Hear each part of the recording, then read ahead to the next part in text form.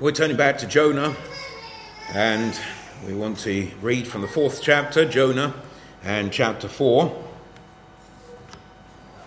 We'll just read the last verse, I think, from verse 10 of chapter 3, verse 10 of chapter 3, and then into chapter 4. And God saw their works, that they turned from their evil way, and God repented of the evil that he had said he would do unto them, and he did it not. But it displeased Jonah exceedingly, and he was very angry. And he prayed unto the Lord, and said, I pray thee, O Lord, was not this my saying when I was yet in my country? Therefore I fled before unto Tarshish, for I knew that thou art a gracious God, and merciful, slow to anger, and of great kindness, and repentest thee of the evil. Therefore now, O Lord, take, I beseech thee, my life from me, for it is better for me to die than to live. Then said the Lord, Doest thou well to be angry? So Jonah went out of the city, and sat on the east side of the city, and there made him a booth, and sat under it in the shadow, till he might see what would become of the city.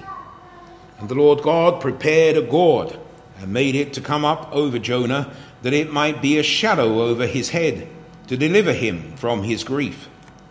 So Jonah was exceeding glad of the gourd.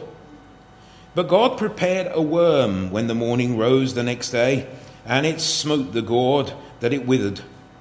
And it came to pass, when the sun did arise, that God prepared a vehement east wind.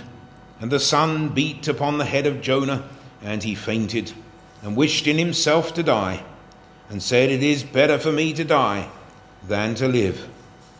And God said to Jonah, Doest thou well to be angry for the gourd? And he said, I do well to be angry, even unto death. Then said the Lord, Thou hast had pity on the gourd, for the which thou hast not laboured, neither madest it grow, which came up in a night, and perished in a night. And should not I spare Nineveh, that great city, wherein are more than 60,000 persons, that cannot discern between their right hand and their left hand, and also much cattle? Amen. We thank the Lord for his word. Let's bow our head again in prayer. Our Father, as we come before thee this evening, we thank thee for the word of God. And Lord, there are so often things hard to be understood, even as Peter wrote of the writings of the Apostle Paul. And yet, Lord, we thank thee that in every part of the Scripture there are lessons to be learned, and there are things that we can infer, and there are things, O Lord, which are plainly spoken, and there are things which we might infer from that which is plainly spoken. And Father, we pray that thou wilt guide us and lead us by the Spirit of God, because, Lord, we know that thou dost speak betimes through parables, that those who hear might hear and not understand, those who see might see and yet be blind to what is being said. Therefore we pray that thou wouldst have mercy upon us by giving us an understanding heart and spirit, and Lord, that thou wouldst prepare us to receive thy word, that in whatsoever way it may challenge us, that we might recognize that challenge, that we might desire to walk with thee. And Lord, we pray that we might rather accept the chastisement of the Lord and go about that which is thy service and thy will, rather than to refuse it and go our own path and turn aside from that which is righteous. So bless our souls, we pray thee this night, with wisdom and with understanding. Lord, we pray that thou wouldst be glorified, and that we might be turned the more to serve thee. In Jesus' name we pray. Amen. So I want to think about the verses here from verse 6 to 8, really, where we read, The Lord God prepared a gourd, and made it to come up over Jonah, that it might be a shadow over his head, to deliver him from his grief. So Jonah was exceeding glad of the gourd. But God prepared a worm when the morning rose the next day, and it smote the gourd, that it withered. And it came to pass, when the sun did arise, that God prepared a vehement east wind, and the sun beat upon the head of Jonah, and he fainted and wished in himself to die, and said, "It is better for me to die than to live." So here we have three things which are prepared: prepared gourd, a prepared worm, and a prepared vehement east wind, just in these verses. And of course there are other things which the Lord had prepared. He prepared a great fish, didn't he, to swallow up Jonah, and he prepared a ship also that Jonah might enter into it. The Lord has his preparations already set before us. But I'm sure we all know the story of Jonah, how that the Lord had called Jonah to go and to preach to the people of Nineveh and tell them that they had 40 days and then God would destroy Nineveh. That was the message he was to take. And of course, eventually, after seeking to escape and to run off to Tarshish, he went there and he preached the message, and the people repented. It's amazing, isn't it, that this nation, this heathen nation, which Jonah had no love for, and yet the Lord was able to change them. He was able to transform them in these 40 days. It doesn't take the Lord very long to work. We were thinking this morning from Habakkuk, though it tarry, wait for it shall surely come, it shall not tarry. And there is a tarrying, sometimes waiting for the work of God to work. But when it does work, then all of a sudden it doesn't tarry. It takes off in great speed. And we think of some things, of course, which we could use as illustrations there. I was just thinking, came to my mind, a drag race where the cars sit and you watch them and they go backwards and forwards, and they smoke their tyres to make them hot, and likewise, and you wait and the lights change, and all of a sudden they go flying off down the track. They do a quarter of a mile in 4 seconds. Certainly the fuel is around 4 seconds. 4 seconds. And you wait all that time to see them, with deafening noise coming from their uncapped exhaust pipes, and then all of a sudden they're gone and they're flying down the track for 4 seconds. And that's the end of that race. Amazing. But the Lord does a work in a similar way, doesn't he? And we sometimes wait a long time, and then all of a sudden God begins to work and everything comes together because it's all been prepared by the Lord. Well, there are three things which I want to draw your attention to here from the scripture. First of all, in this preparation of the gourd, God's mercy, which is demonstrated. I think there is something of an illustration here in the gourd which refers back to what the Lord was doing for Nineveh. And when we consider this gourd which is prepared by God, we recognize, first of all, that it was something which was unsought. Jonah didn't pray to God that he would give him a gourd to come above his head. Of course, he would have been a strange man to have done so, because he was only there because he was petulant, really. He was a man who didn't want to see Nineveh saved. He didn't want to be there, the salvation of Nineveh. And it displeased Jonah exceedingly, we read in verse 1. And he was very angry. And he prayed, and he said, was this not my saying, that thou art a gracious God, and merciful, slow to anger? And he goes then and he sits down, makes himself a booth of some twigs, I suppose, or whatever he could find out there as he looked over the city, and he waited to see what would happen. Well, perhaps he should have just taken his journey, but he was seeking to see whether they would indeed repent and whether God would destroy them. That was his desire, it seems. But nevertheless, we find that he is protected by the Lord. We can so often be of that attitude, can't we? We can be hard in our attitude. We'll see that in just a moment. But the thing is to say that God's mercy was unsought, and so it is in the world. Of course, there is none that seeketh after God, no, not one.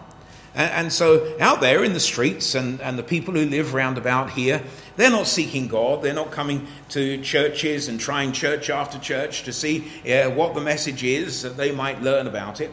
They have no interest in the things of God. They have no interest in the things of their souls. Indeed, they have quite often convinced themselves there's no such thing as a soul. They don't have a soul. They're just creatures who live for a moment. That's even if they've thought about it at all. Most people, I think, don't really think about what comes after this life. If they're asked the question, perhaps their minds will go through some of the things that they may have heard other people say. They might have some answer to give, but they've never really thought about it. Because there's so many things to do, isn't there? We have children, we have houses, we have mortgages, we have work to do, we have relationships with people, and there's so much filling our lives, and in those parts of our lives that are not full, we seek after pastimes. We mentioned there drag racing as one of those things that people go to.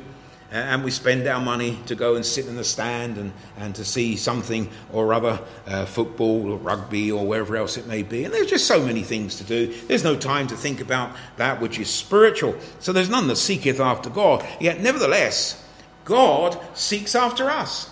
Jesus himself, when he comes into Israel, says, I am come to seek and to save that which was lost. Not that they sought him, but he sought them. Ye have not chosen me, but I have chosen you, he says to his disciples. And God is the one who is showing forth his mercy, even though we don't seek mercy.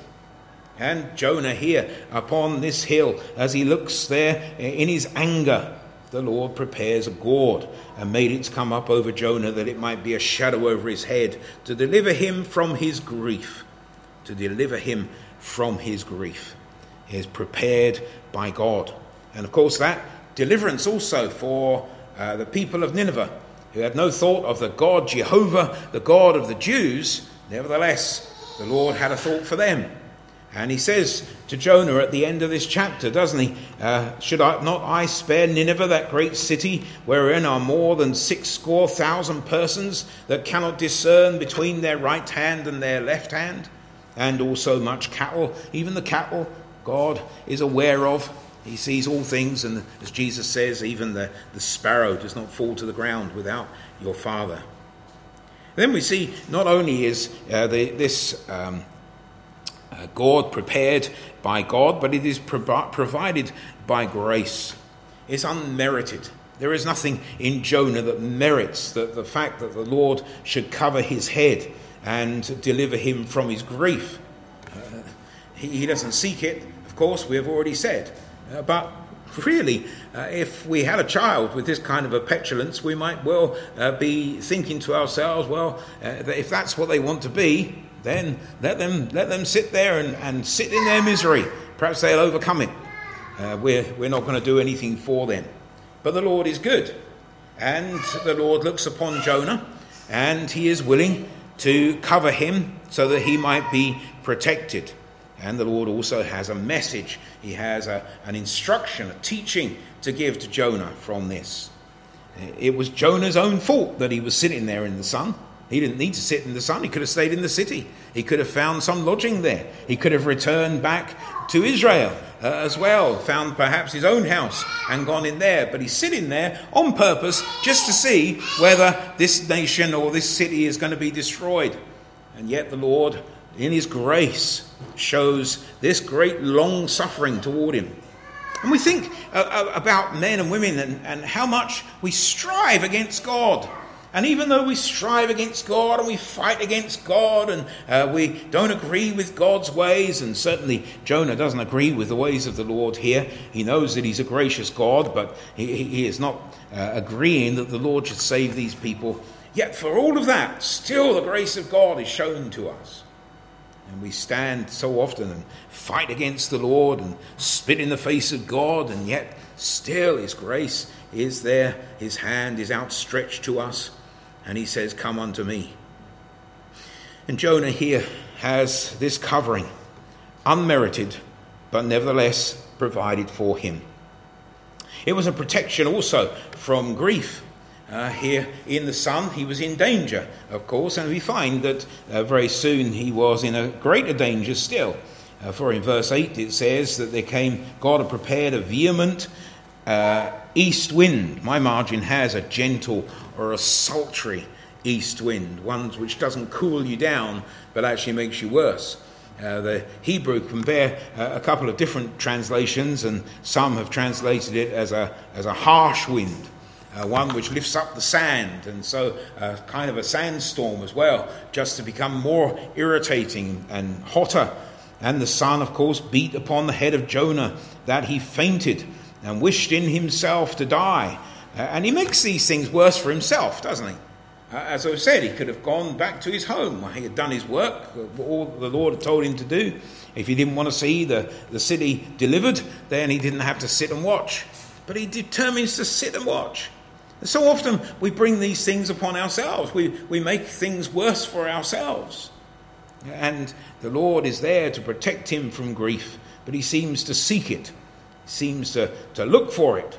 And then when it comes, he says, "It is better for me to die than to live, and I do well to be angry even unto death." He seeks death.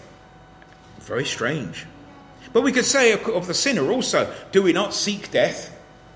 Is not the wages of sin death? And as we strive into more and more corruption and more sin, are we not seeking death? It's a strange relationship, I think, that humans have with death. We fear death on the one hand, and yet we seek those situations so often which are likely to bring death quicker. There was in the newspaper the news of 3 young lads who died in a car crash just in the last day. And they were driving too fast, I think, if I remember properly. But there are many, of course, who die. There was a young people who died up on the roundabout just up the road there some months ago. And it seems, from what I've heard, that they were high and they'd been breathing those gas canisters, and they just crashed into there and were destroyed. And we say, why do humans seek death? Why do we do such dangerous things? People tie elastic ropes around their ankles and jump over high bridges. Why? Why do we want to drive on the edge of death the whole time and cheat death? Why do people climb up cliff faces where so easily they could fall and die? Again, there was another article in the newspaper of a man who fell from a mountain and died. He fell hundreds or thousands of feet to his death. Why do we put ourselves in situations where we could die? In my own life, I remember a time when I was racing in my youth. I was about 17, I think, racing a car, and could quite easily have died because of the crazy way that I was driving at the time. And we put ourselves in this situation. But of course, in all of life, if we're not seeking the Lord, we are putting ourselves in the face of death. We are bringing death on. We say, it is better for me to die. But the Lord protects him from that grief. His destruction was imminent. And so was the destruction of Nineveh. But they perhaps were in a similar situation where they sought to die. And then also he produces gladness. This mercy demonstrated in the Lord produces a gladness.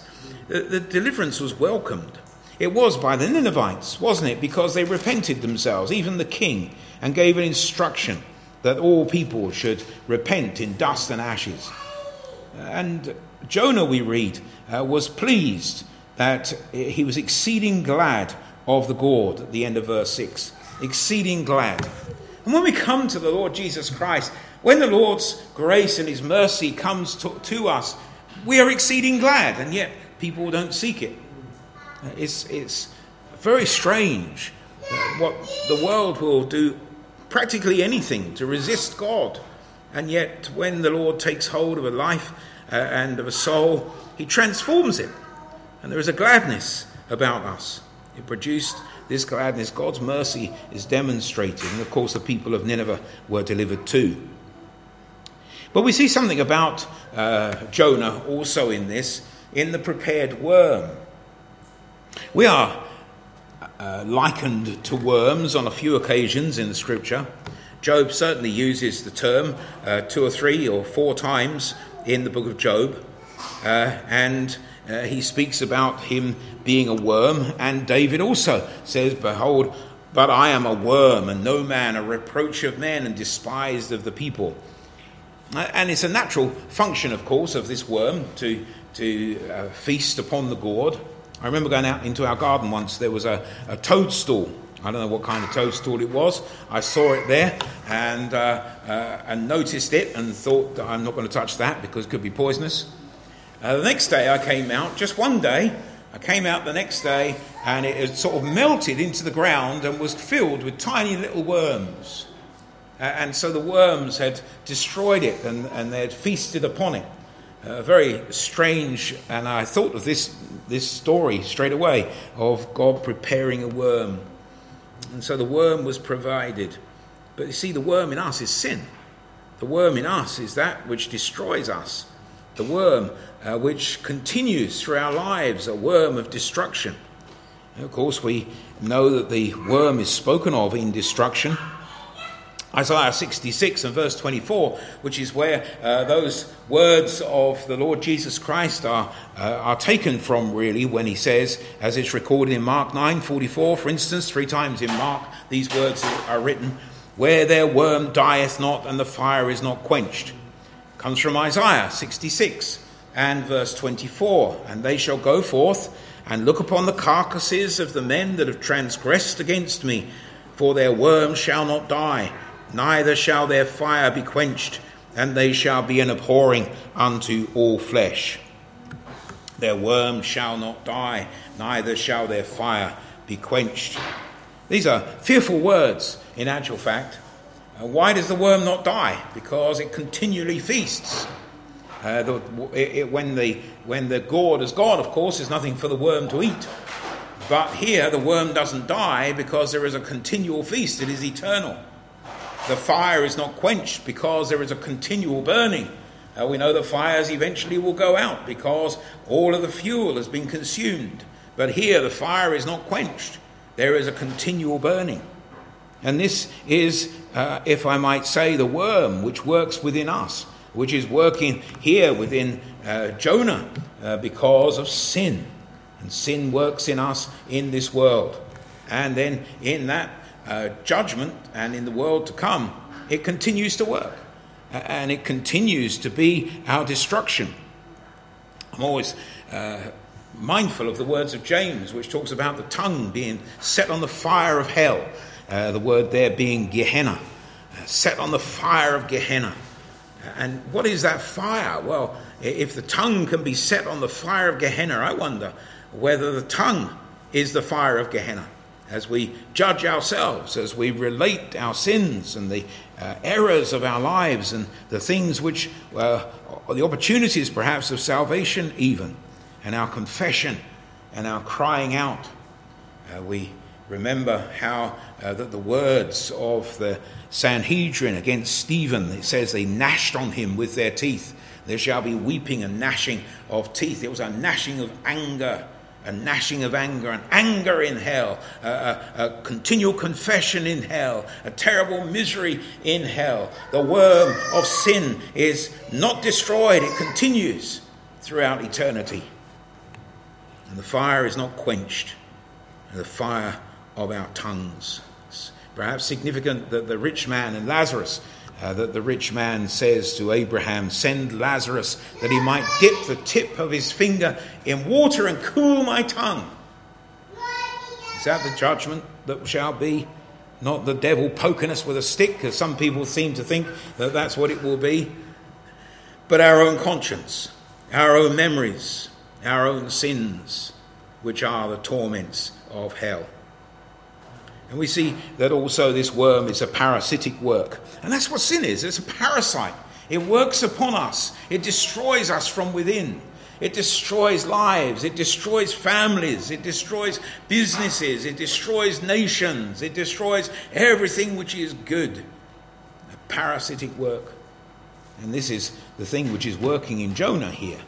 Even to bring him to desire death. How sad. And that is the work that goes on within the hearts of men and women who need this salvation. And yet the Lord demonstrates his mercy, prepares the gourd to cover Jonah, and there is a salvation given to him. But then, of course, we see that the thing that happens here as the Lord prepares the worm. And when the morning rose the next day, it smote the gourd that it withered. And then we see what happens when there is no protection of God, when there is no grace, when there is no mercy, when we are left just to the elemental fury, which is unabated. We see the torment which is unleashed here upon Jonah's head. First of all, the sun did arise, verse 8, that God prepared, and also God prepared a vehement east wind. The sun beat upon the head of Jonah, and he fainted and wished in himself to die. This seems to me to be like a description of hell in some ways. Those in hell desiring to die, even though they are dying, even though this is the second death. Oh, that it might end. Oh, that it might cease. But the Son, of course, we speak in the Scripture of the Son of Righteousness. It is the very presence of God. It is the fact that God's hand is there in pure righteousness. There's a sermon which I read once. Can't remember who it was. Campbell Morgan, I think it was, who preached the sermon. Dwellers in fire. And the child of God, we are the ones who dwell in fire. But we, through this life, by the grace of God, are prepared to dwell in the fire. And of course, things can dwell in fire. Some things are prepared to dwell in fire and in great heat and rejoice in it. But other things are destroyed and they are consumed. And the Apostle Paul in 1 Corinthians speaks about the fire which will test every man's works of what sort they are. And we have the gold, the silver and the precious stones which abide the fire, and the wood and the hay and the stubble which are burned up in the fire. So the torment is unleashed here. If it's not for the grace of God, if it's not for the gourd, if it's not for the covering which God gives to us, it beats upon our heads. Our God is a consuming fire, we read in Hebrews. Without saving grace and the blood protection, we are left open to judgment and eternal destruction. When the tempering is absent, know that Job sought to make for himself a booth, and he sat under it in the shadow. But there is a vehement east wind which is coming also. And the sun is shining through, it seems, the booth. And that gourd which the Lord prepared, which was covering his head, is now gone. And the torments are upon him. The tempering of those things have gone. And it's a wonderful thing. If you go out of the blaring sun into some grove and you're underneath the dappled light of the trees and the breeze is blowing through there's nothing quite like it. There's a coolness about being in the forest or in the wood. And here the Lord protects Jonah here. There is here a wind, a sultry wind. And then finally the trial is overwhelming. Overwhelming to the point that Job says, it is better for me to die than to live. He has been brought even further. He has already said this once. For he says there in verse 3, therefore now, O Lord, take, I beseech thee, my life from me, for it is better for me to die than to live. And yet he goes up onto the hillside on the east side of the city, makes himself a booth, sits under it, that he might see what would become of the city. But he's got worse and worse as the time has gone on. And now he is saying, it is better for me to die than to live, in verse 8, because of the wind and the sun beating upon him. And the Lord said, doest thou well to be angry for the gourd? And he said, I do well to be angry, even unto death. How sad. How sad that was. And the world becomes angry at God. They say, no, we don't believe in God. But they are nevertheless angry at God. And that anger brings about this greater desire after death. They run toward death. As one of the Puritans said, with great strides, eating up the ground, desiring death. And they run from life and from grace and from God. I wonder where we stand. That we might know that the mercy of God is prepared for us. That the Lord has made a way of salvation, that we might be delivered. Doest thou well to be angry?